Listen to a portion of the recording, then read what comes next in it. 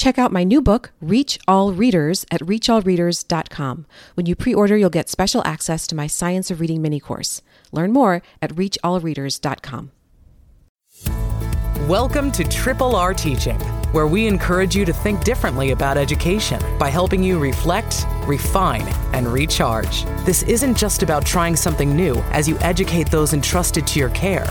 We'll equip you with simple strategies and practical tips that will fill your toolbox and reignite your passion for teaching. It's time to reflect, refine, and recharge with your host, Anna Geiger.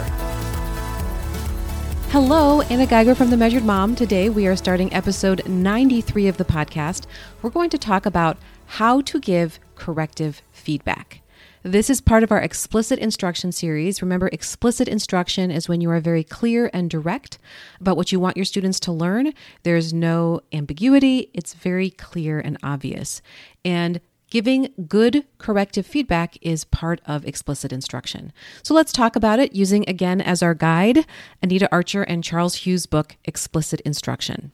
If your students have given the correct response, you can very quickly affirm it and move on. Usually I say, excellent or good job.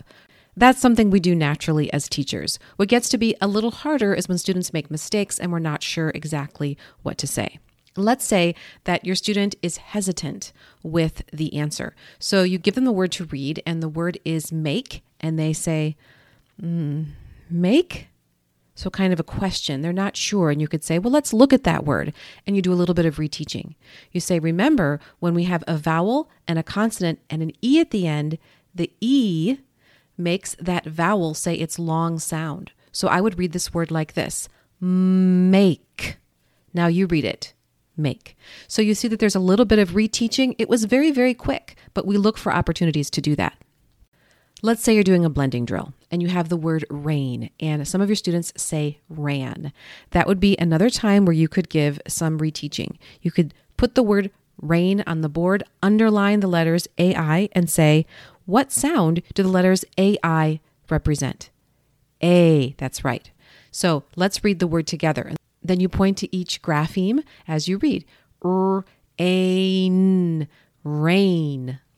Again, a quick reteaching in the case of student error.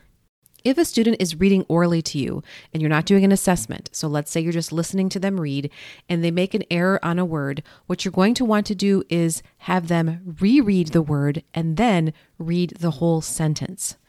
I watched a webinar about this, which was extremely helpful. It was with Margaret Goldberg, and you know she's one of my favorite people. In her webinar with Collaborative Classroom, here are the steps that she said to think about when a student stumbles on a word. First, you just stop, right, and listen. And you maybe say something about the error. You might say, oh, careful, reread, sound that word out. And you listen to what they say. And after that, you provide the appropriate corrective feedback. And if you're wondering what that feedback should be, here are some things to think about. What did they say? What part of the word did they miss? Why? And then provide the appropriate feedback. Let's say they're reading the word plant and they read pant. Okay, so clearly the issue there is they're not reading both letters in the blend. So you could say, careful, try that again. And if they still say pant, you would point to the beginning of the word and you would say, I see two letters at the beginning here that spell two sounds. And you point to each letter as you go, p, o, and say the sounds as I point to the letters. P, o, and what's the word? They say it, and then you say, now go back and read the sentence again. Now let's say the word includes a phonics pattern you haven't taught yet, but occasionally those words do come up in their reading, right? So let's say the word is made and they haven't learned silent E. You would just say, that word is made. What's the word? Made. Now reread the sentence. So you just tell them the word. If you think it's something they can learn and you can pre-teach it, go right ahead. But for many kids, just having you tell them the word will be the most efficient way to work through the text. Now, let's say they're not actually reading to you, but they're answering a question. So you've read a story together. Maybe you've read it to them, or they've read a decodable text or a more advanced text to you, and they answer a question incorrectly. You might say, what is the problem of the story? And they're just not getting it. One thing you could do is ask lower level questions to get them to the higher question. Let's use an example we're all familiar with, the Billy Goat Scruff. You could say, what is the problem of the story? And they're not quite sure how to answer it. You could say, well, let's think about this for a little bit. Who are the main characters in our story? That's right, the 3 Billy Goats. What do they want to do? Yes, they want to cross the bridge, but why can't they? Right, the troll is in the way. So what is the problem the goats are having? That's right, the problem of the story is the goats want to cross the bridge, but the troll won't let them. I want to close this up with a nice summary paragraph in the explicit instruction book. It says, in summary, good corrections are consistently and immediately provided, match the type of error made by the student, are specific in the information they convey, and focus on the correct response. In addition, corrections are delivered in an encouraging tone and end with the correct response.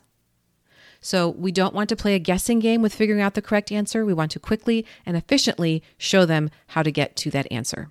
You can find the show notes for this episode at themeasuredmom.com/episode 93. Talk to you next time. That's all for this episode of Triple R Teaching. For more educational resources, visit Anna at her home base, themeasuredmom.com, and join our teaching community. We look forward to helping you reflect, refine, and recharge on the next episode of Triple R Teaching.